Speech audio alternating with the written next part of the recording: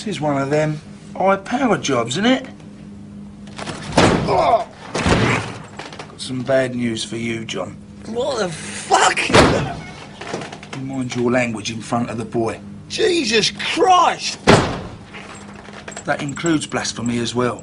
Now tell me, John, how can you be concentrating on improving this lovely tan, and it is a lovely tan, by the way, when you've got more pressing priorities at hand? Tell Harry. I mean, Mr. Harry, I've been busy. I'm nearly there. Check his locker, son. I don't suppose there's any chance you lifting this sunbed up, Chris, is there? It's not Paul. He's got over a monkey here, and that's just in his wallet. Fucking hell, John. You always walk around with that in your pocket. Oi! You use language like that again, son. You wish you hadn't. Sorry, Dad. Right, we'll put the rest of the stuff in there. You can go home in a plastic bag tonight, John. You owe what you owe. And by the time this tan's faded, you want to have paid. People are always saying about the talk, and I talk, and I talk, and I talk, but guess fucking what? I back it up! I back it up! That means it's time to roll, baby. You've got nothing going on between your ears, buddy. Hey, John, do you think I'm just gonna sit there and let you kill me, John? I mean, really? I think I could beat every girl in my division with one hand. That guy's such a dick. I mean, you show your true colors after a fight, and that fucking guy comes up to me and goes, you know who you are, huh? I don't have much left to say other than you have seen nothing yet. Hope to God you come ready. Hi, Michael Morgan, and welcome to this week's episode of the Wokecast, episode 166. Broadcasting to you from the epicenter of the coronavirus, allegedly, in the UK, and also at the epicenter, we're joined by my sister from another mister. It's G from Woe TV. What up, Mike? Damn right, the epicenter, right? We representing. You tell me about it. If you're going to do something, do it properly. Right. But it's a little bit of a worry because we've literally just been told by the Prime Minister, we're recording now on Monday evening, just been told we are effectively on 3-week lockdown. I don't want to obviously start off as we normally do to go into the ins and outs and whys and wherefores of the coronavirus, as this is a mixed martial arts podcast, but this is pretty serious for us. I mean, essentially what we're doing is we're adopting an Italian-style lockdown where shopping for necessities and going out as infrequently as possible is going to be the norm here. We're allowed one form of exercise per day, such as running or cycling alone, or with household members. We can only go out for food and for medical care needs, and travelling to and from work is no longer required unless you can't actually work from home. Basically, you're being banned, or we are actually being banned to meet friends or to shop for anything beyond essentials or gathering in crowds. Anything larger than 3 people, they will be enforcing fines in this country. To be honest with you, not before time. We've seen over the weekend that essentially people, as my mum would say, are too hard ears. They're not actually listening. They're essentially going on as though nothing is essentially different. Now, to be honest with you, I can understand why these measures have come in. I just only wish that they'd come in a lot earlier, but we are where we are. Yeah, I'm totally agree with you. We're under something similar to a shelter in place. Our governor doesn't want to call it that, but that's exactly what it is. And basically, New York City is on pause for the moment. You can only really leave your home for, essential items. So that's why things like the bank, the pharmacy, and the grocery stores right now in New York remain open, but everything has been shut down. They've asked the workforce not to send people to work unless they are essential, and we all know essential is, medical professionals, police officers, and whatnot. So our governor has rightfully so shut down New York because it's spreading quite rapidly, and I wish this would have been done sooner, and quite frankly, I think this should be done across the states, just to try to contain this as best that we can. I mean, even with states that have very low confirmed numbers, why not shut them down as well to keep those numbers low? And we're seeing other countries do that. Like Africa doesn't have that many cases being reported, but they have all types of travel bans in place to keep people from coming in. So I wish our governments had done this sooner, but hopefully this does save lives and keeps people from getting sick so rapidly too. You know, better than nothing. Again, I guess. You know. Exactly. And I don't want to point the finger as I do week in, week out, but it's hard not to look at our leaders and say, why haven't you acted earlier? Because I noticed with Trump, he seems to be of the mind that, well, we're going to get through this and it's going to be a beautiful finish. And essentially, everything's going to be okay. It's going to be tremendous. Yeah. It's going to be beautiful. It's going to be beautiful. Yeah. And I'm thinking to myself, what planet are you on? Where's your sense of realism? There's a real correlation between what President Trump is actually saying and what Boris Johnson is saying. And I'm not sure whether it's we don't want to panic people or they genuinely believe optimistically that everything will come out in the wash, and it will be weeks until we're back on our feet, and not months, even years. I'm noticing the same type of rhetoric coming from him, tremendous, beautiful, Wow. and all these wonderful things. And I do think that he's just trying to keep us from not panicking, because he's also telling us to self-quarantine and to stay off the streets. But as of recently, he's changed his tone. He's alluding to people going back to work because our economy is plummeting. And that's what scares me the most, is that what if our president is telling us to do something that could harm us, which I think it is going to be quite harmful. I think more people are going to get it and more people could die. And I just don't think it's the best idea right now to say, oh, if you've already caught the virus, put on a mask and go back to work because you simply want to jumpstart the economy. You know, my trepidations are that, like, that he has so much control in this matter. Like, I'm not sure if the right person is our president for something this huge. You know, I don't really have a lot of faith in him, Mike, and he's making me nervous. Like, I'm worried. Well, it's funny you should say that, because what I'd say about our Prime Minister, you know, seems to be the case with your president. They are both out of their depth. Very inept. Yeah, exceptionally so. I just don't understand, like, why would voting somebody that has no experience doing this would be beneficial to us? Like, Trump has never governed. He's just a businessman, and a lot of his businesses have failed. And I'm not really trying to point the finger or be a jerk. I'm literally stating facts here. So I don't understand why someone that would need experience budgeting and you know, a wartime president, all the things we need for a president to do, Trump has never done in his background with business. So why would you put him in office? Like, we kind of need someone that knows what they're doing right now, and it just sounds like he's rolling the dice. So I don't think he was the best choice for a pandemic, and people didn't really consider that when they were voting for him, and it's sad, and I'm very worried, and I have no confidence in this administration. You know what? We could chat about this all day. I mean, speaking of rolling, we have a bit of MMA to actually roll on with, quite a lot of MMA to roll on with, because even though we are in meager times, basically pointing to the fact that there are no shows happening, no shows of note with quality fights going on. What I would say is there are lots of issues to discuss, though, because we are still dealing with the fallout from UFC London, where these artists, these mixed martial artists, need paying. And from all the digging I've been doing and from all the conversations I've been having, they have yet to be paid. And coincidentally, on this episode, not only are we going to keep the ball rolling in terms of the mixed martial arts discussion, we're not stopping. Every single week we will be here talking about mixed martial arts.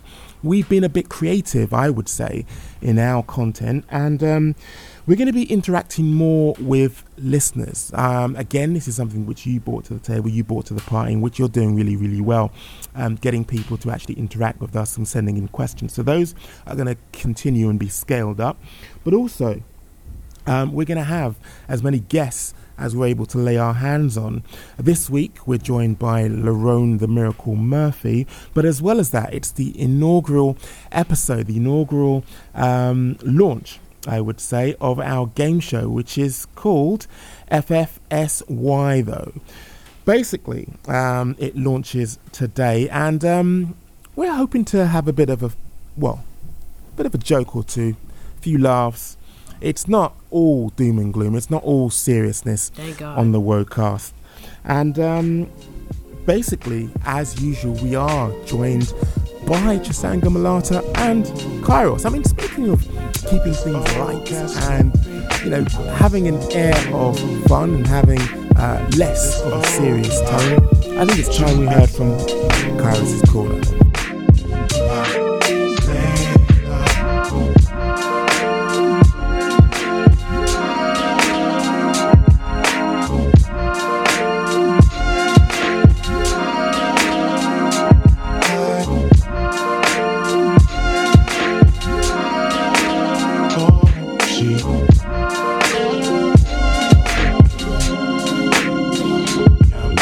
It is a marvelous day and I am doing very well. I hope you guys are also doing great.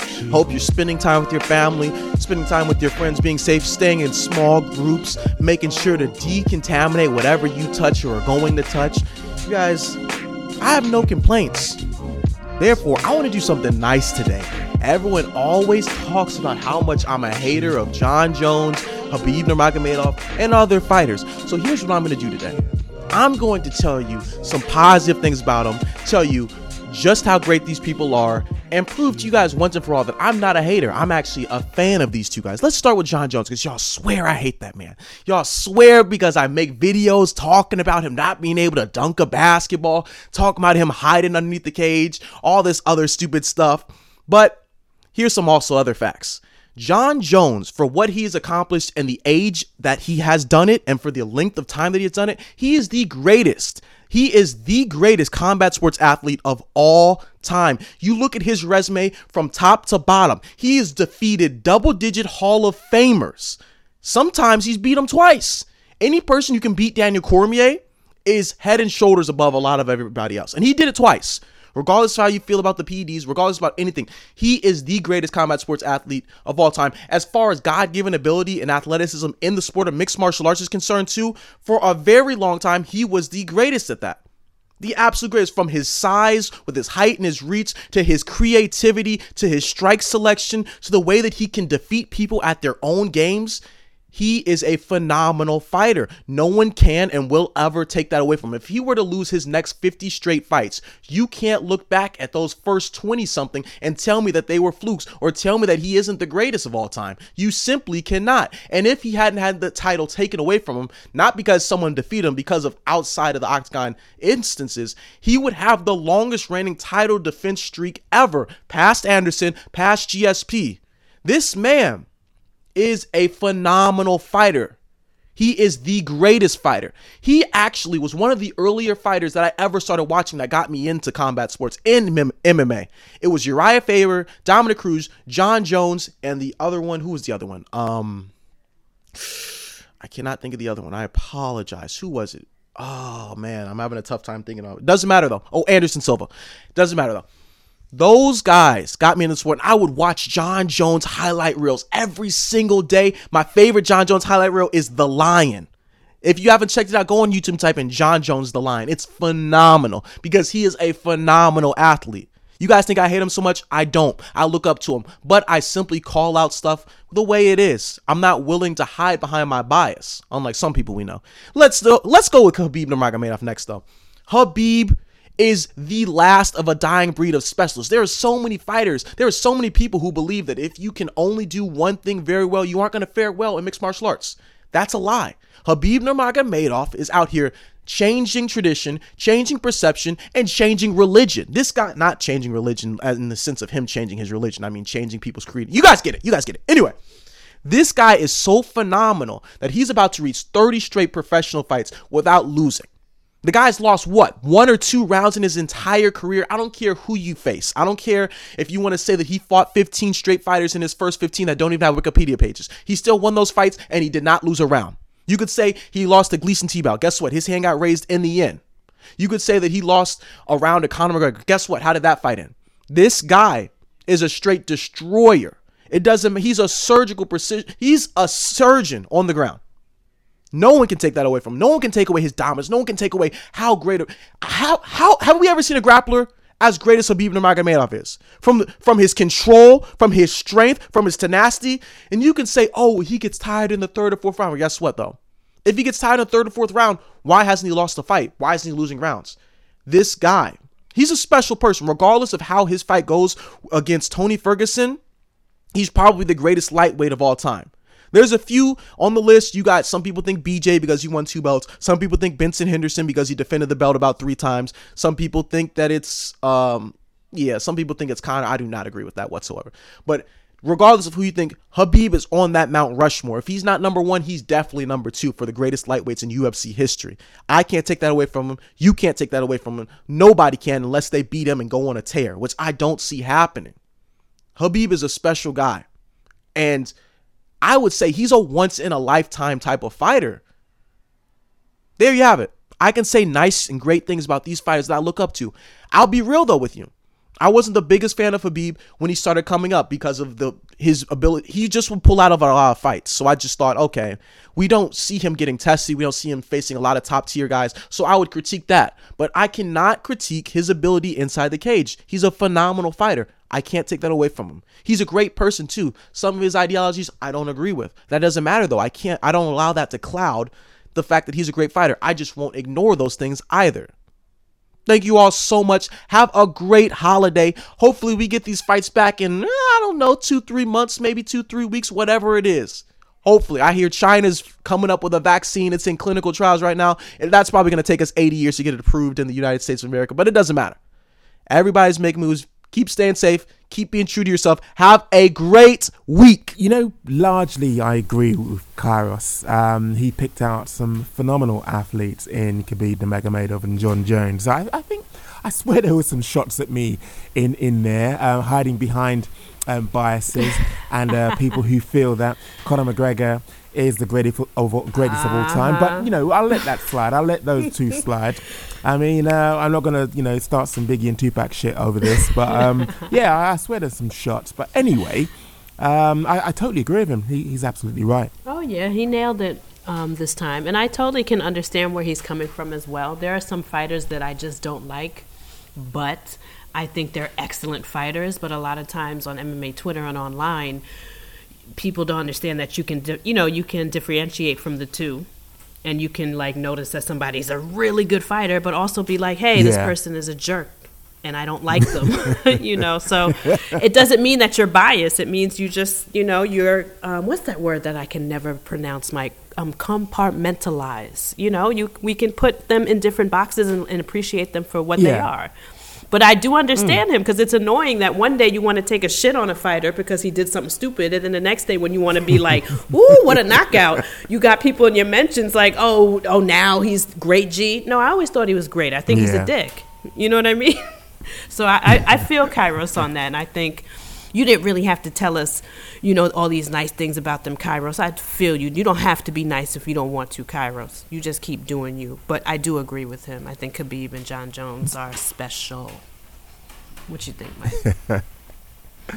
Yeah, well, like I say, I totally agree with the choices he'd made. It's hard to disagree, especially, you're looking at two men who basically strike fear in their opponents. You're looking at John Jones with the armory that he's got, the tool set that he uses when he steps in the octagon. You're looking at someone in Khabib Nurmagomedov who, again, stifles, terrifies, chokes out, and basically, just like an anaconda, wraps up his opponent. Two truly terrifying human beings, and it's hard to disagree with what Kairos has said. Yeah, I think that Khabib is a special one. I do think that GSP is up there as well. When Kairos was saying, who else have we seen control and dominate? In the back of my mind, I was like, psst, GSP. But anyway, Khabib, though, is on that level. And I do think he's special. The way in which it's not just how he controls his opponent. It's just that he thinks ahead of his opponents. He's always in the right place. He's always got that choke ready for you if you turn this way. He's always in the more dominant positions. He knows how to utilize the cage for his benefit. And then his striking is improving. And then the ground and pound has just always been devastating. And I like that Khabib is not boring. I don't understand, listeners or people online that are like, oh, he's one-dimensional. I don't like the way that he fights. He's not smothering people. He's beating them up with his fists while they're on their back, and it's pretty scary. So how are you not entertained by that? But anyway, don't let me run off on a tangent on him. I think he's great. I also think John Jones is great. But Mike, Let me ask you a Yeah. question from Jamaican Unit, because this rolls right into John Jones. He said, should a disqualification always be on the table when a fighter has clearly tested positive for PEDS? I'd say 100% no. DQs are supposedly describing the action in play, and that is outside of the action in play. Whilst it has enhanced the action, I wouldn't attribute that under the banner of DQ. Let's be clear as to what a DQ is. We all know, so let's keep it in its lane. So no is the question, or is the answer. And do you think that John Jones testing for PEDS and also like his previous bad boy behavior, do you think that affects like his legacy? Because you hear how Kairos went on and on also too about John Jones, and you can't take it away from him that he is one of the best mixed martial artists or one of the best fighters, period. You can't take that away from him. But does his, the PEDS and his bad boy legacy, does that follow him too? Does that harm him? For me, it taints it, yes. It's hard to get away from the fact that there has been drug use. There has been PEDS flagged and, smashing into pregnant ladies whilst supposedly under the influence. Yeah. Then going back to save the weed and not the lady. But yeah. Yeah, that doesn't actually, it doesn't ingratiate himself to those people just like Kairos who rate him. But still, it's hard to deny what he has done in the cage. So whilst it doesn't wipe out his achievement, it definitely does, taint it. Yeah. Good question, and thank you, Devontae, that Trip 6. Just whilst we're on UFC, I think it's about time we brought in this week's guest, UFC's finest, Lerone the Miracle Murphy.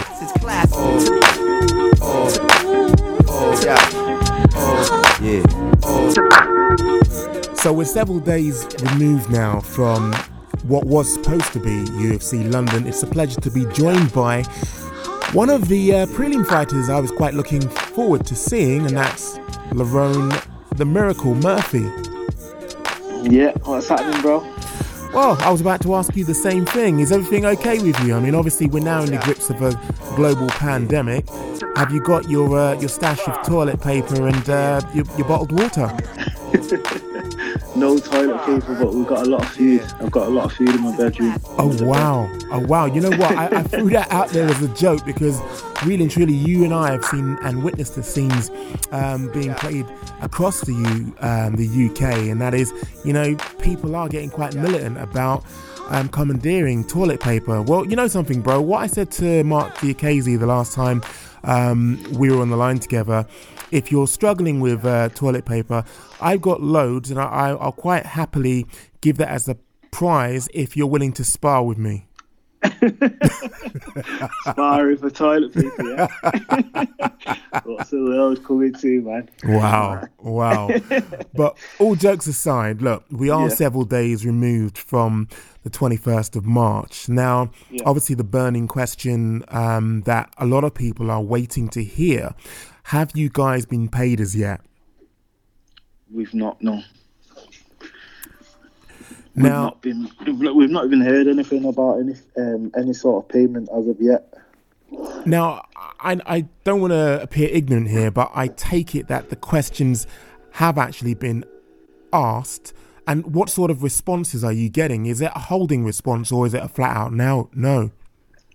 We haven't asked anything. We've just kind of been, obviously it's not even been a week yet, so we wouldn't have been paid until Saturday anyway. We wouldn't have known what we was getting until Saturday, and then it's like 10 days after that you get paid anyway. So we were just kind of just waiting, and we'll just see what happens. Right. I mean, just to rewind and circle back, I take it that you, like most people, found out via social media, or was yours more of a professional contact from the UFC? My coach got an email from Sean Shelby saying that the fights are off. That was Sunday morning, just as we were starting the cut. And no offer of a rescheduled or even to fly you over like what was originally being planned for, Leon Edwards? No, basically they said the fight's been cancelled. The only way I'll be able to fight is if I had a P1 visa, and that means a work visa for America, which I didn't have. So the fight was automatically cancelled. Right. Well, that's interesting that you use the word cancelled and not postponed, because what I'm hearing there immediately is a little bit alarming. That means that would obviously affect how much you'd be paid. Yeah. So Wow. The wording's been changed. It was told that it's cancelled, and now it's like the words postpone's being used. So that means basically the fight's just been put back. Yes. And so I've heard they have 6 months to put the fights back on or something. I'm not too sure. That's just what somebody said to me. Right. I mean, I'm sitting here and I'm trying to decipher from your words whether you are on the same page as me, because hearing those words, I have to say, Lerone, doesn't fill me with confidence. Considering you're talking about something which has been put back, that would also suggest to me that your payment has been put back. Obviously, I don't know, but I can only draw that as an inference. Yeah, that's what it sounds like to me. But as I said before, time will tell. Like nobody knows for sure what's going on now. Until we receive a call or email letting us know what's what, then we can't really jump to any conclusions. But it sounds like the fights have just been put back, and we're obviously going to have to do our camps again. Right. I mean, you obviously have spent out not once but twice in terms of camps. So you've obviously gone through considerable expense. I take it that has all been factored in with the conversations which would actually have reached Sean Shelby, right? Like I said, we've not actually spoke to Sean about the money issues or whatever, but I have spent a lot in camp. I've been to Thailand twice, which is obviously expensive. I paid for my food preps, everything. Like there's a lot of expenses, even bills. Like for me not fighting now, that puts me in a minus kind of thing, and then to start a fresh camp again, it's going to take more payment. Do you get what I'm saying? So it's like it's just a mad situation at the minute. You know, just to give us a sense of perspective, I always hear about fighters' camps. Now, there's certain fighters I've spoken to, just to give me a sense of scale, you've done your camp twice. So how much are we talking here in terms of expenditure? Thousands. The flights to Thailand was 600 and odd pound just alone, and then we're talking accommodation, training, food, physio when I was over there, all sorts. It's mad. Thousands of pounds. Like if I was to fight, say I was to fight this Saturday and I wasn't to get the win, I'd be kind of breaking even with all my bills and the fight camps. Do you get what I'm saying? So it's expensive. So from what you said there, just a quick calculation and just doing the maths, it looks like your camp cost around 15 grand. Am I right? Not so much, but close to, yeah. Coming up to, yeah. Right. Between 10 and something else. Because you've also not even mentioned the fact that your coaches and obviously your management gets a cut as well. So we are looking at around 15 grand, right? Just my quick maths. Yeah. When you put everything together, yeah, definitely. Now, and obviously I've not fought in 7 months, so it's like it's a bit crazy. But obviously I'm kind of looking at the other things on the card. Like there's a girl on the card that's not fought for 18 months, and she flew from America. So it's like if she doesn't get paid, like nobody's getting paid. That is slightly worrying, especially when you look at the actual flip side of all of this in terms of scenario. I mean, just a quick glance over at Bellator, you'll know yourself what happened with the recent event, albeit that those fighters weighed in, albeit that they were in the venue, ready and raring to go. That was actually cancelled, that event, and everybody got paid, from cornermen to cutsmen to referees to obviously fighters, but also the back office staff. Now, when you see that, I take it that there is a sense of, you'd like that to be the blueprint, right? Yeah, of course. All those fighters on the card would hope for that to happen, but like I say, it is what it is. Hopefully the UFC have got like some sort of insurance that will pay us out and nobody loses out, because obviously it's going to be a big bill, but it's just one of them things, man. It's like it's out of everybody's hands. Do you know what I mean? It's like it's one of them things, uncontrollable. I've heard this whole moniker and this whole ethos about fighters, they fight. What has actually transpired after this whole debacle was, I have to say, you've got to big him up in terms of how massive the man's balls are. But Graham Boylan tried to salvage as many of the fights as he could on the UFC London card and tried to transfer as many as were able and were willing to come across to his event, which was Cage Warriors 113. I mean, were you actually approached for this, and what was your response? Yeah, it's a very good thing that he tried to do there. Obviously, I was approached, but my fight is still in America, so that fight wasn't going to happen for me. And obviously, I've done a whole training camp for that fighter, which is a southpaw striker. We got approached on the Monday after being told on the Sunday it's cancelled. Wow. Obviously, I've then started comfort eating because I was so sad and pissed off. I started eating pizza and all sorts. Wow. So then I got asked to fight on the Monday. So it's like my whole mindset had changed then. Do you know what I mean? Plus, to fight on Cage Warriors, I want to be getting my first win on the UFC. Do you get what I'm saying? Not on Cage Warriors. It's kind of a mad thing, but it's a good thing that Graham tried to do anyway. But can I just offer this? You know, we talked quite extensively at the beginning of the interview about monetary recompense, and that is actually getting what you're worth and what you're paid. Would you have been paid your UFC wage, or would it be a slightly more modest affair, considering that you're on an alternative venue and an alternative card? Yeah, I can't imagine they would have been paying UFC salary. Wow. Nothing like that was even mentioned, to be honest. I got asked if I wanted to fight at 155 against somebody else. They didn't even send any names. We didn't really get into it that deep. I just said to my coach, like, I want my first win to be on the UFC, on a proper UFC card. Yeah. Not on Cage Warriors, and we didn't really get into it. There would have been a sort of romanticised end to your interaction with Cage Warriors, because if I remember rightly, you were meant to fight on Cage Warriors before you got signed to the UFC. Yeah, that's right. Yeah, I was supposed to fight Dean Truman in October, and then I got the call up for the UFC in September on 3 weeks' notice. So, yeah. But you didn't fancy that? Nah. You know, moving forward, obviously, you, just like everyone else, are going to be watching the news and just seeing how things are actually panning out. What's your whole thinking about how Dana White was quite, what's the word?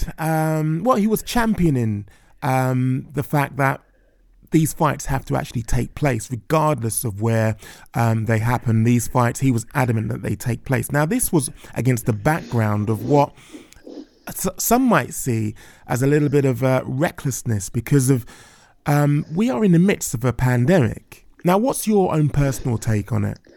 So my personal view on it is kind of the same as I see it as. I think the media's overblowing this whole situation, to be honest. Whether I'm right or wrong, I don't know, but I just kind of think it's been blown out of proportion.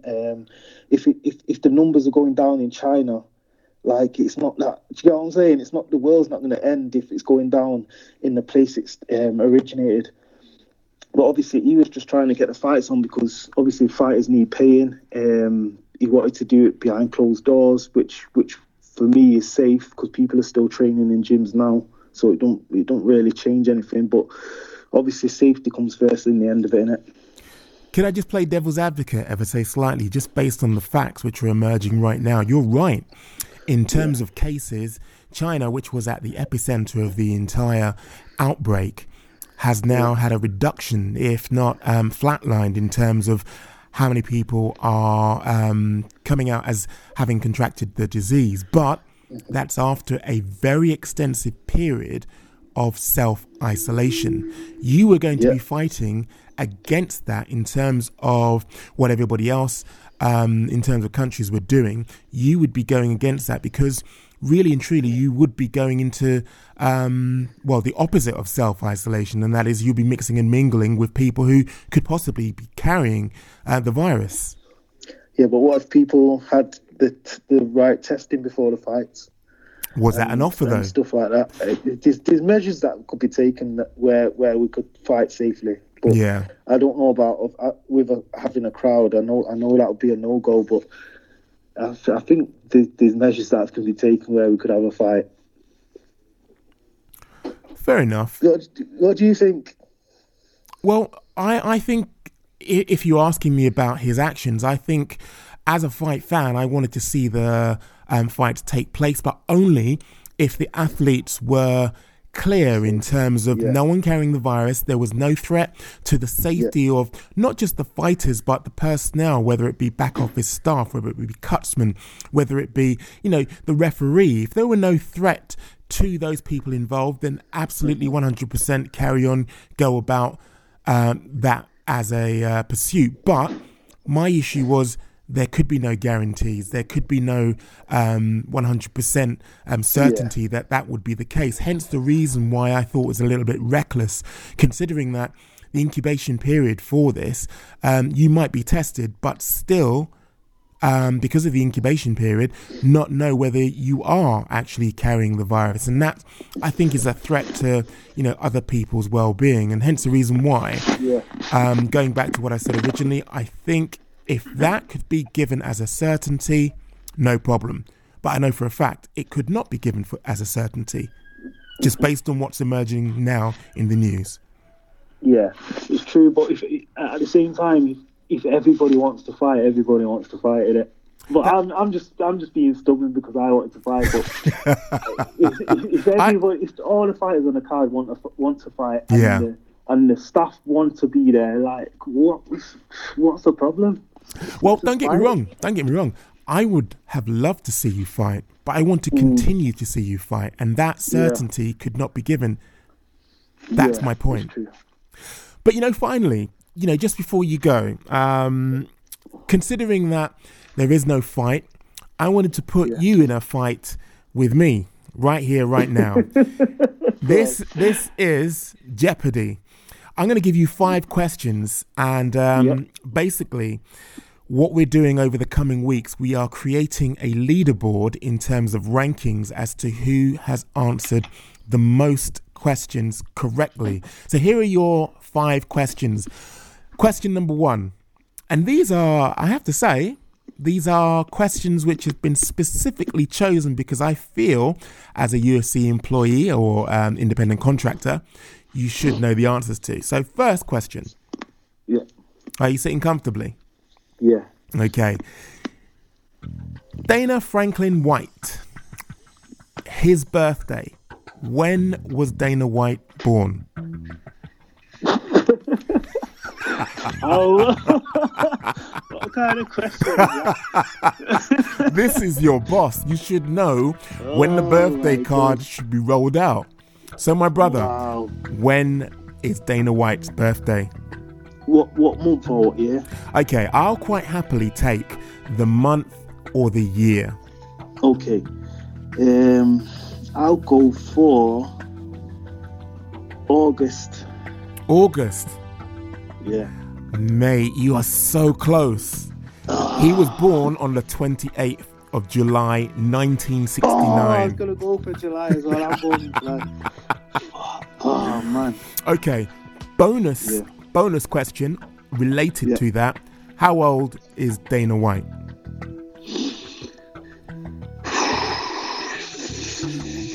Bro, there's a 56. 46. Bro, there's a big clue. I just gave you the year. But never mind. That is incorrect. He is 50. So I'm 0-2 right now, yeah? Oh, mate. Okay, so second question. Give me one matchup from UFC 1. And to make it easier, okay, give me one participant from UFC 1. Roger Gracie.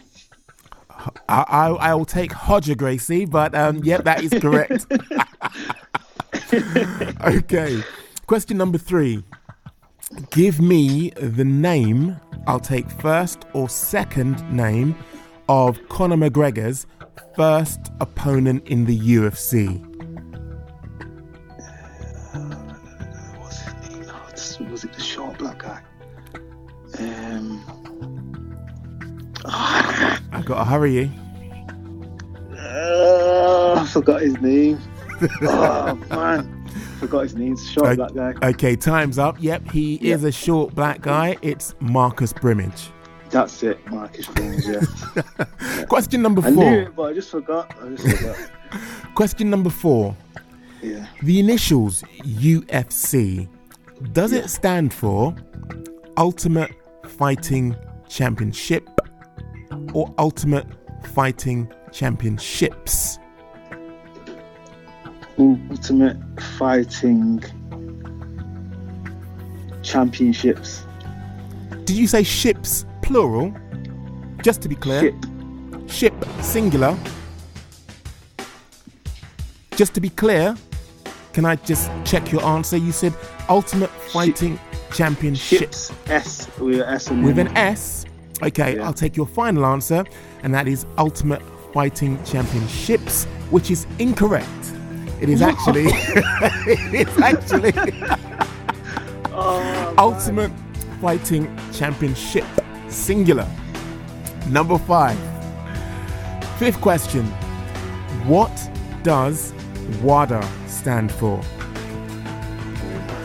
I don't think I've got any of these right. WADA. Which one's WADA now? WADA's the drug testing thing, isn't it? That's right. You're cooking with gas now. World. Yep. Anti-doping agency. That is correct. Wow. For a bonus point, just to redeem yourself, man, you took your time with that one. But just to redeem, just put 2 and 2 together, and I don't have a clue what that was going. Okay, just for a bonus point to redeem yourself, when was WADA actually founded? I'll take the date. I'll take the year. I'll go 2012. Is that your final answer? You're going for WADA was founded in 2012. You're making me second guess myself.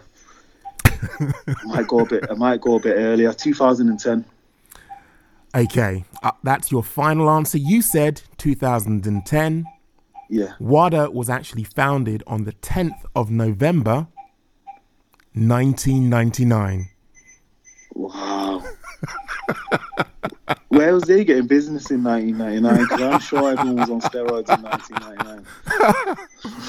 But remember, the reach of WADA is far and wide. So they were definitely getting work in 1999. So there endeth the clash today. I have to say you haven't fared too well. If my maths is correct, you got 2 out of a possible 5. Actually, no, hold on. Let's just total this up again. Yep, you got 2 out of a possible 5. And you've not done too badly. It could have been worse. Nah, I should have.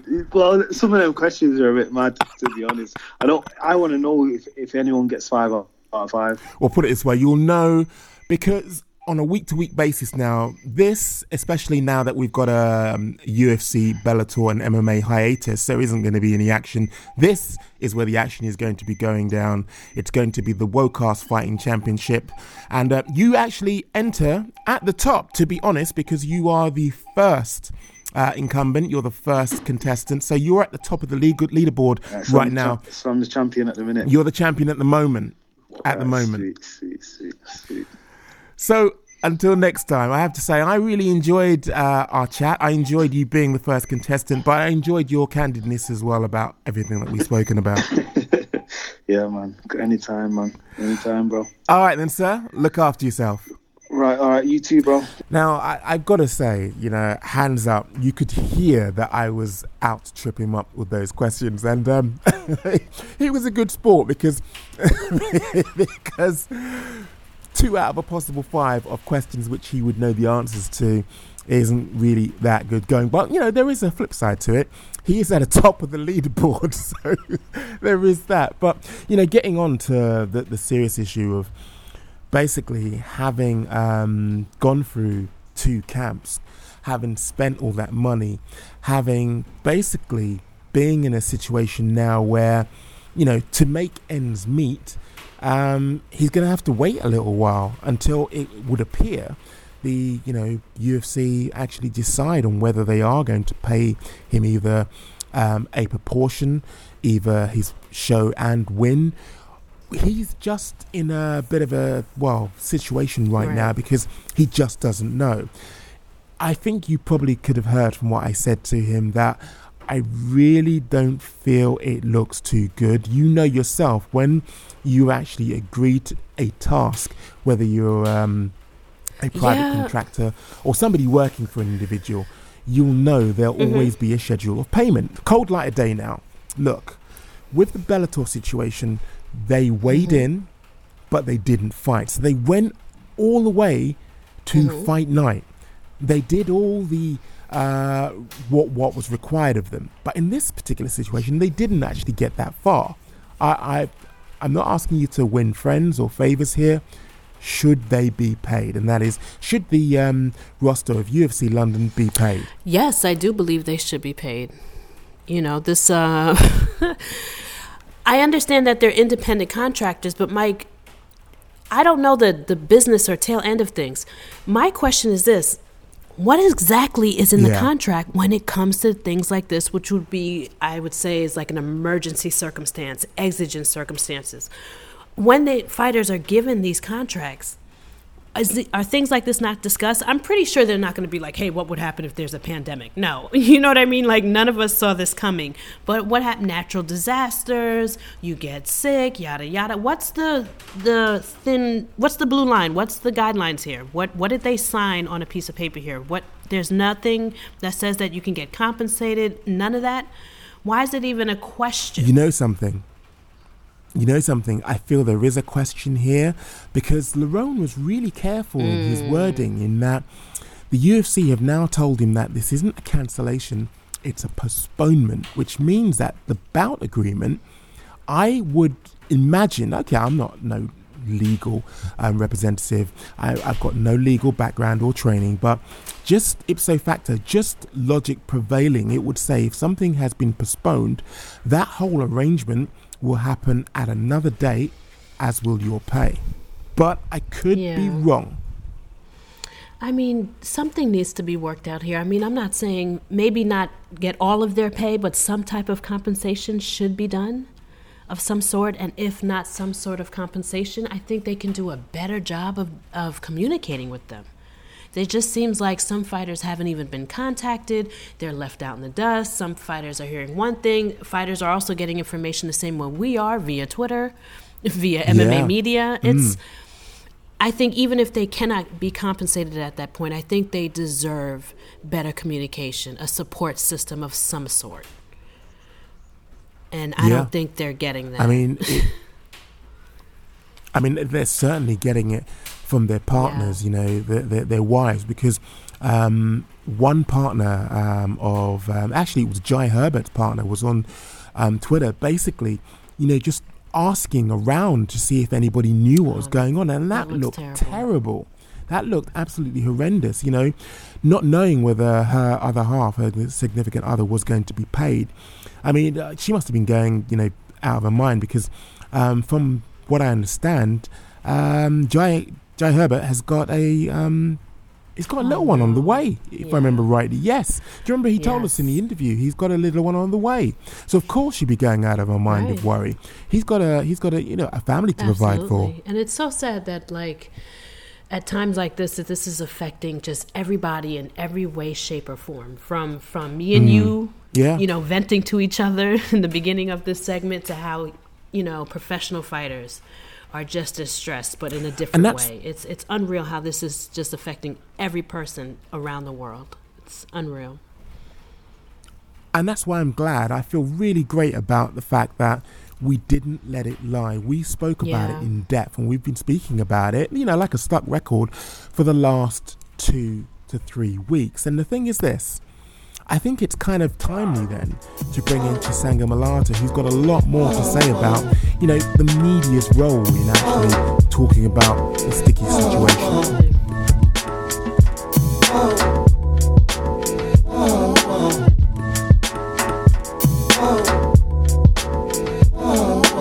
The fallout from the cancellation of the UFC shows in London, Columbus, Ohio, and Portland, Oregon is very much still the talk of the MMA world. Last weekend, of course, was meant to see the UFC return to London for that annual card, which was of course meant to be headlined by a welterweight showdown between Leon Edwards and former champion Tyron Woodley.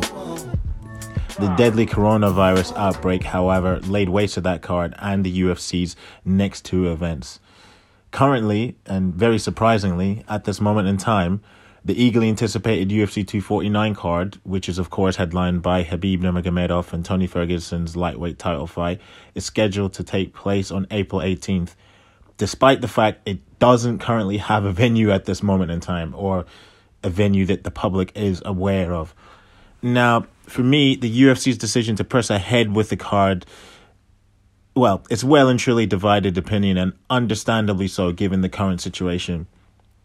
Given the fast-spreading nature of the coronavirus, I personally believe it's not wise, or it's not sensible to be holding or hosting such an event, especially considering the fact that carriers of the virus show little to no symptoms and can spread it to other people just by handshakes or just by being in other people's presence. Correct me if I'm wrong on the science on that. I'm not too sure, so feel free to at me if I'm spreading fake news. So back to the UFC's decision to plow ahead with UFC 249. The MMA media across the world have rightly been raising the aforementioned points I brought up, and been questioning the UFC's thought processes for even contemplating having the card go ahead. And unsurprisingly, UFC President Dana White hasn't taken it lightly, and he hasn't been happy with the media's questioning and, in some parts, condemnation of the promotion. And I don't know if you guys saw this a couple of days ago. I can't remember how many days ago. He certainly let rip at us beat reporters during an Instagram live broadcast when he was defending the UFC brass's decision to press ahead with the show. In fact, he went as far as to say that some of us reporters are the weakest, wimpiest people on earth covering the biggest and baddest sport on earth. And that's Dana White going scorched earth there. And I just realized I rhymed there, but that was completely unintentional. Now, back to the point I was saying. Now, I get why Dana would give some backlash and would fire back at the media for questioning the UFC brass's decision to plow ahead with the show during this dangerous time. But for me, his rant kind of shows that he's partially aware that they shouldn't be going ahead as usual and should be ceasing operations for the time being. I firmly believe that had 249 not been a pay-per-view event, and had it not been a gigantic fight like Khabib and Tony, which will probably be one of the biggest pay-per-view cards of the year, I firmly believe the event would have been axed. Now, I don't want to go as far as saying that corporate greed, is driving the promotion's decision to keep the ball rolling, but it would seem that they're become heavily reliant on pay-per-views in order to help settle the $4 billion debt WME IMG accrued by acquiring the company in 2016. Now, speaking of finances, White has insisted that the promotion's decision to plow ahead with UFC 249 will see the fighters on the card paid and subsequently be able to provide for their families during this testing time. which, if you think of it, is perhaps a saving grace of this decision, or can justify it somewhat. And speaking of finances, that's a nice segue into a question I've seen many people have been asking and been wondering about for nearly 2 weeks. And that question, of course, is, will the fighters on the UFC London card, the deceased UFC London card, be getting paid? At this moment in time, I'm currently not sure what the situation is. But when I sent out feelers immediately after I woke up at 7 o'clock in the morning and I was speaking to Mike about the madness that was going on, most of the fighters that I spoke to weren't sure if they were going to get paid. And now I've sent out some feelers again during the last few days, and I've yet to hear back from many fighters, or any at all. I'm actually being ghosted, as to use a term that the kids say. So perhaps that's a sign that they actually have been paid and that things are moving in the right direction. And if they have been paid, then kudos to the UFC. Although personally, I think that they should have been doing it anyway and following in Bellator's suit. Now, besides myself, Peter Carroll of MMA Fighting, Jim Edwards of many an outlet, Simon Head of MMA Junkin, and the main man himself, Mr. Mike Morgan, I haven't really seen many British reporters discussing the issue.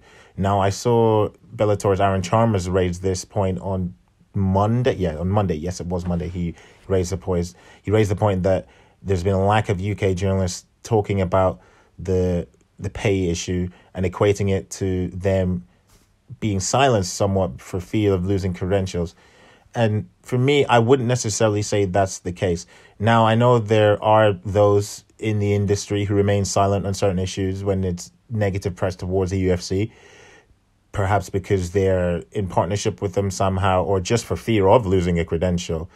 But I'd say in this instance, it's different because the situation it's a fluid one and it's it's an ongoing one. And I'm sure that when the information, whether it be positive or negative for the UFC, comes out to us guys, I'm pretty positive we'll report it. That's journalism 101. Not reporting on something for fear of lack of access or banishment goes against every code of ethics and morals of a proper journalist. And if you do not report on something just because you're concerned you might not get a cage side seat or you might not get access to fighters, you're merely just a shill and just a PR person for whatever fight company or whatever promotion you're covering. All right, guys, that's all from me, Chisanga Mart from the Daily Star and Daily Express. I went on a bit much today, but thank you very much for taking the time to listen to me and enjoy the rest of the show. For me, I liked how Chisanga, and when you think about it, access is crucial to his ability to carry out his job and to basically submit copy. He was really, really candid and, if you remember rightly, quite critical of the UFC in the way that they handled this. But not only that, wasn't scared to talk about the whole payment issue. And I feel that's where, you kind of make a distinction between media outlets, journalists and fanboys. There are, I don't care if you're listening and you're getting and you're gritting your teeth listening to this. It's a fact. There are people out there who are protecting their access because they don't want to rock the boat. They want to get their credentials. They want to ensure that every single time that the UFC is in London, in Liverpool, that they can sit cage side and, marvel at the fights and then soft soap mixed martial artists with their questions. I'm done with that bullshit. I feel that a lot of people need to step up to the mark when something like this, which affects those people who you supposedly want to cover and give a platform to, you need to step up and start to question, where is your loyalty? Is it going to be to keeping your credentials? Is it going to be to ensuring your place is solidified every single time that the UFC rocks up, or is it supposedly, or should it be with those people who you are supposedly supporting, giving a platform to, giving interviews to, ensuring that people know more about them?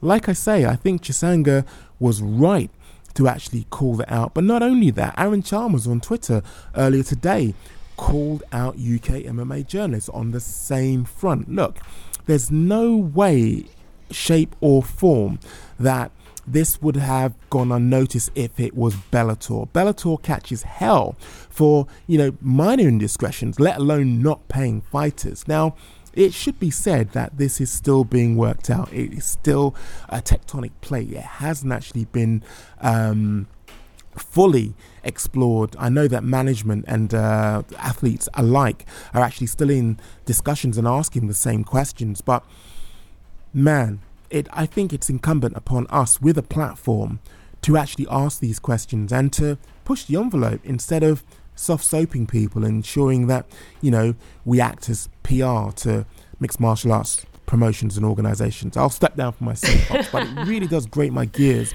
when, you go to these events and you see my man with, his pre-war mobile phone, and he's conducting interviews on it. Now, albeit that our iPhone XRs are superior to a lot of phones out there, but it just grinds my gears that the sort of coverage that these people are actually giving is woeful at best, and the questions that they're asking are just downright soft-soaping at worst. Well, Mike, I understand where you're coming from, and I also understand you and Shasanka's frustration. I feel as if you are a MMA journalist and you are in a position where you can stand up against the UFC and you can ask those questions, and you're not afraid of being blackballed, having your credentials taken away, or put out of a media conference, like we've seen other journalists, like, they get booed. The next day the blogs are lit up, people are threatening them, yada yada yada. That is what happens to folks that are outspoken. And here's another thing people don't want to discuss. MMA media is also supporting their families with their career. This is their career. So I don't really fault some of them for not speaking up so loudly, because they could lose their jobs. They could be blackballed. If they get blackballed from covering media events, how do they put food on the table? Because that's their bread and butter. Like, what do you do now? Put it this way. But there's the flip side to that is, in the UK, I would say 99.9% of media, journalists, and those actually covering these events aren't doing it full time. They're doing it as a part-time vocation because they love to sit cage side, and hence the reason why you have that soft soaping, hence the reason why you've got that level of coverage.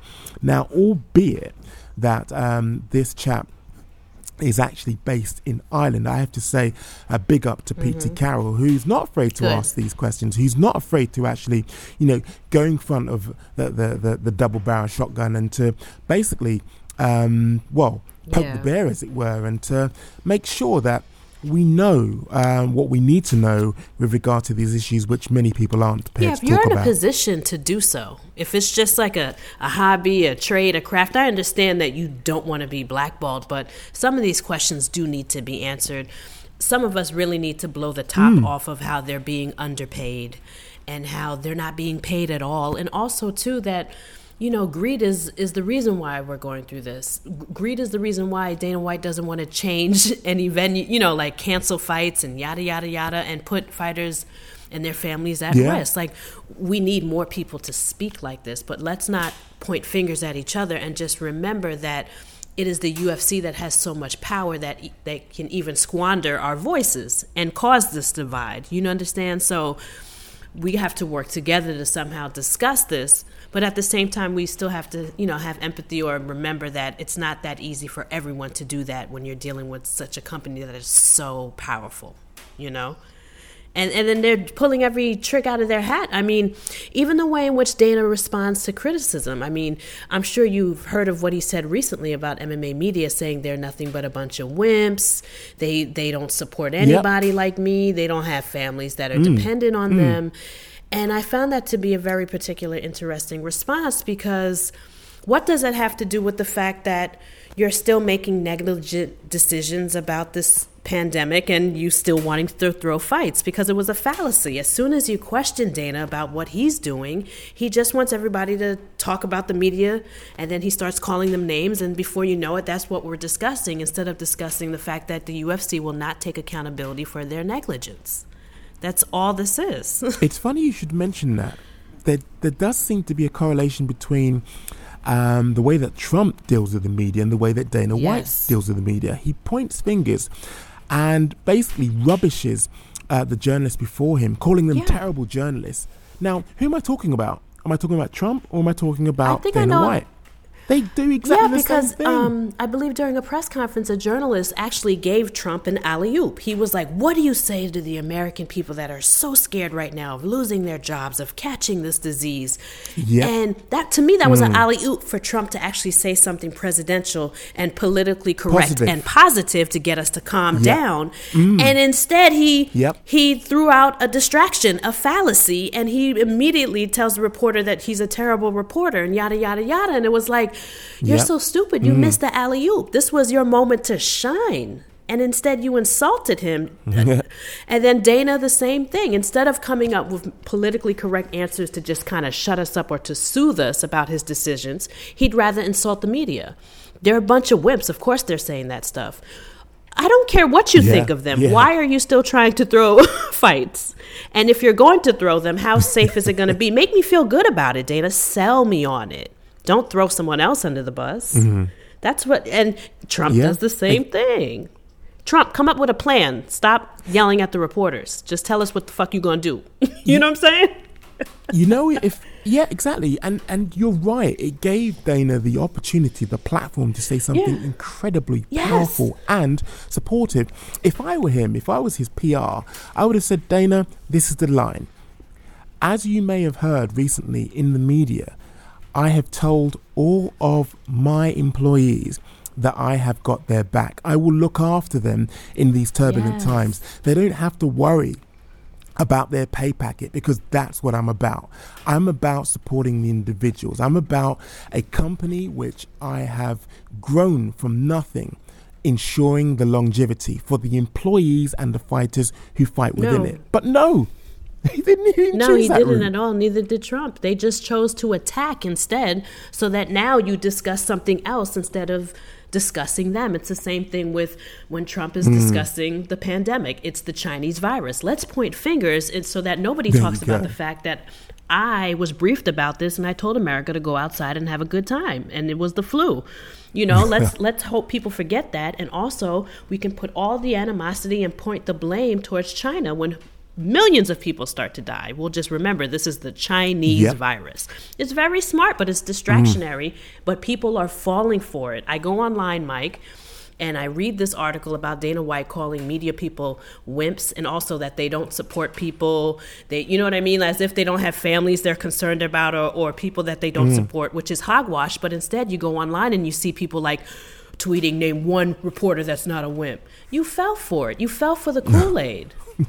Instead of us discussing why this guy is being villainous in his response to a pandemic and his fighters, we are now discussing which MMA journalist is a wimp. You fell for it. You sound dumb. True. You sound dumb. You know what I mean? It's unreal, and they both do the same shit. And guess what? When a fighter contracts this and spreads it, or when Trump decides to send us back to work and infects more people, they will continue to blame everybody else except for themselves. And back to square one. It's unreal, Mike. Unreal.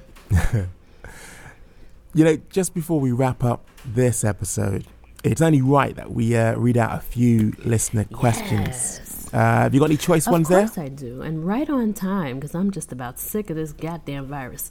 I have a fun one. And shout out to MMA Dude, Phil the MMA Dude. He also has a podcast called Split Podcast. Y'all need to check it out.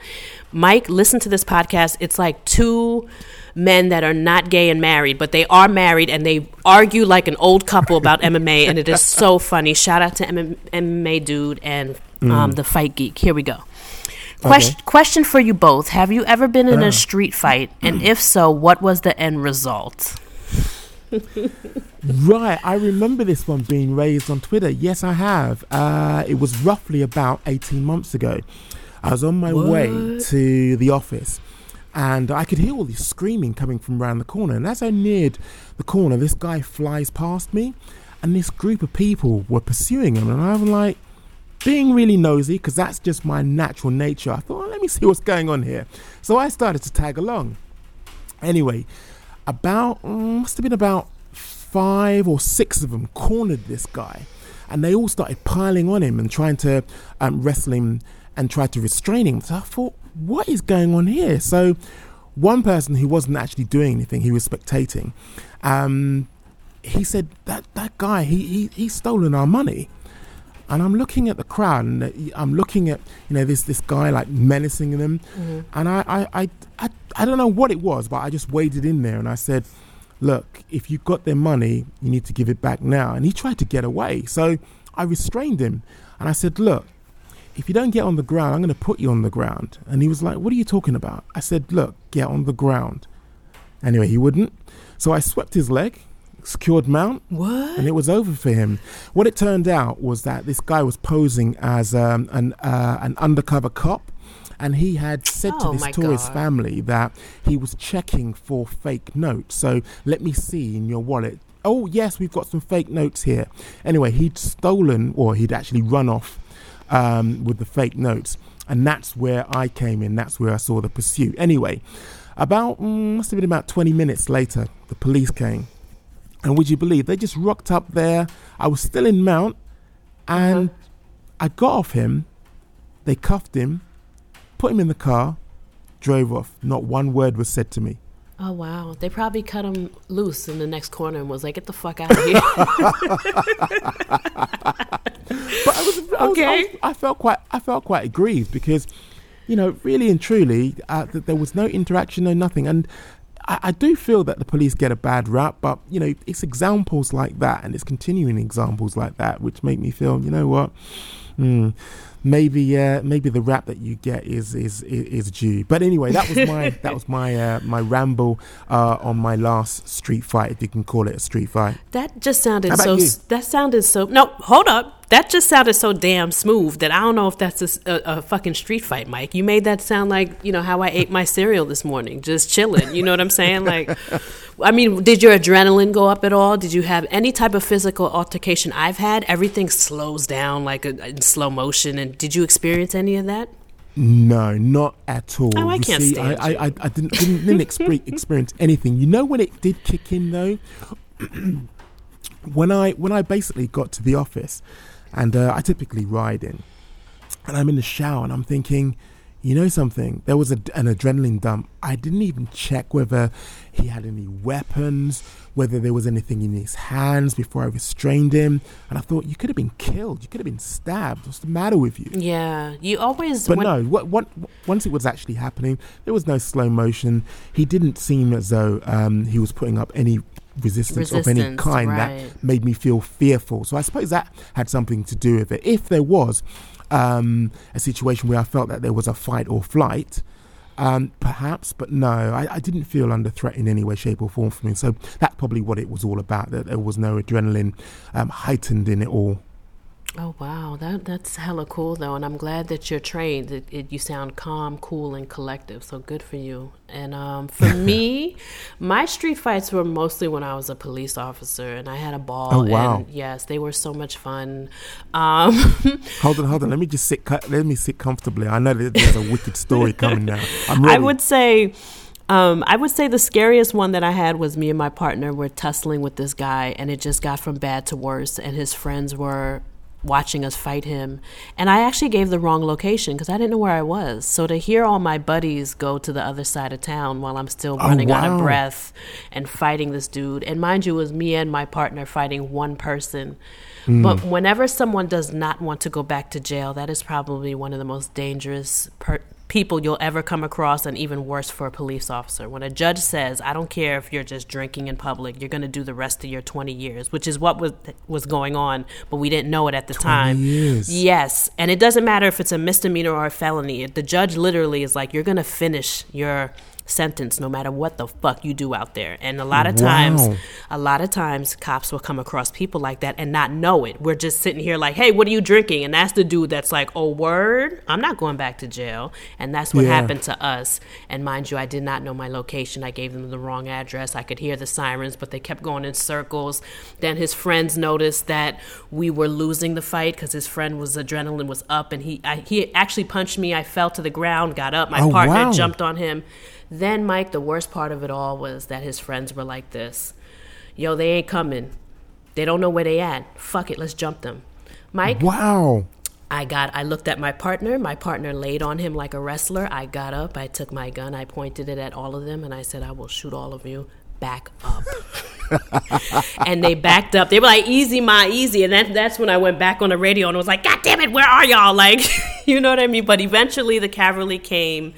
But they did manage to throw a bottle at us when I went back to helping my partner get him in control. So there were times I had to jump off of the dude we were fighting to be like, I'm not playing with y'all. I'll shoot y'all. But eventually everybody showed up and we got it under control. But I would say that was probably one of my scariest experiences on the police department. But I was plainclothes. I was a vice officer at the time, so that was kind of normal. So at the time, like afterwards, we celebrated and it was fun and it's an adrenaline rush. But it was kind of like what you said, Mike. When you get home, you're kind of like, wow, I could have died. I got punched in the face. You know what I mean? Like, did I get punched in the face? Do I go to work and get into fist fights with men? Is this my life? But then, you go back the next day and do it all over again, So, yes, that was my scariest street fight. Yes. What a story. Your story stomps mine into the ground. Do you know I have so many like that I don't tell people these stories because people don't believe me. And I'm like, yo, I did plainclothes for 6 years. That's all I did was chase drug boys. It was the time of my life. You know what I mean? But I don't share my stories because, like, I've had people look at me like, this bitch is lying. You know what I'm saying? Like, I've seen people be like, yeah, right, bitch. You know what I'm saying? So I don't share them. But they're all facts. Wow, that is a hell of a story. Yeah, it was fun, though. I'll tell you that much. Fun and scary, but I'm a little bit of an adrenaline junkie, so that lifestyle was very suitable for me. So I had a ball. You want to try another one? Yeah. Let's go for one more. And mind you, these questions are just so damn random, Mike. Let me see if I can find one. It's like rolling dice. Which one do I want to talk about next? Okay, here is literally rolling dice, and I'm going to stop right here. Who wins a super fight, Mike? Zhang or Shevchenko? And how do you see it playing out? And this question is from Jade Ross at Rear Naked Jokes. I'm going with Shevchenko only because she is just such an assassin. And I just think that technically she is superior to Weili Zhang. Oh, yeah. I'm sorry, Jade Ross, but I think Valentina murks Weili Zhang. Yeah. Like, quite easily. And I think Weili Zhang was made for Valentina at this stage. If they were to fight right now, Valentina would murder her. I mean, Weili Zhang comes straight forward and tries to land bombs. We saw that with JJ. And that's all Valentina needs to do. That's all Valentina needs to just kind of counter her and put her to bed, And I saw an interview with Valentina discussing the title fight with Joanna, and she was like, instead of giving Weili Zhang compliments, she basically told her like there were so many holes in her game that she is not going to hold on to her belt. I was shocked. She was like, it was a good fight. I thought Joanna won, but it did show me that Weili Zhang is not going to be a defending champion for too long. I was ice cold. Shade. It was not only shade, but can you imagine what Valentina, like if we were to ask Valentina, who do you think would win between her and Zhang? If she feel, you know what I mean? Like if she feels that way in Weili Zhang's division, can you imagine how Valentina feels fighting her? Oh my God. I think Weili Zhang is not ready for that whatsoever. No, right. You're 100% correct there. Just before we wrap up, I've got a question for you. Yes, now, this is this is the Ask Me Anything round. Okay. Oh boy. at the moment, you're single or you're with somebody at the moment? Oh, I'm single. That okay. that goes back and forth, but that's single. You didn't need a pass for this then. I was going to say you have a pass, and the Twitter the pass is anybody on Twitter, and it could be MMA Twitter or just someone who you follow. Okay, which one of the people who you follow or who follow you would you smash? Oh my God. First and foremost, I will say this. There are 2 young ladies that I would smash without a heartbeat, but I will take that to the MMA Twitter grave. And only people very close to me know. And only people very fucking close to me know the answer to that. I would never reveal it. Oh, that no way. But there's 2. I'm just like, God damn, y'all look good. And y'all are funny and cute. But nope, I will never reveal that. And y'all know my heart belongs to Denise Keyholtz and Felicia Spencer. These are the women that I would run away with. So sorry, Michael. Okay. Those 2 ladies don't count when those 2, you know what I mean? Denise Keyholtz and Felicia Spencer. Bye, MMA Twitter crush. Take care. Okay. Well, that about wraps up this episode of The Wokers. As usual, you can join us on Twitter to continue any of the conversation points that you've heard in this episode. I'm at MikeWoTV on Twitter, and G is at... I am at G-Spot MMA. I'll play back the levels of where you set them. Until next time, make some trouble.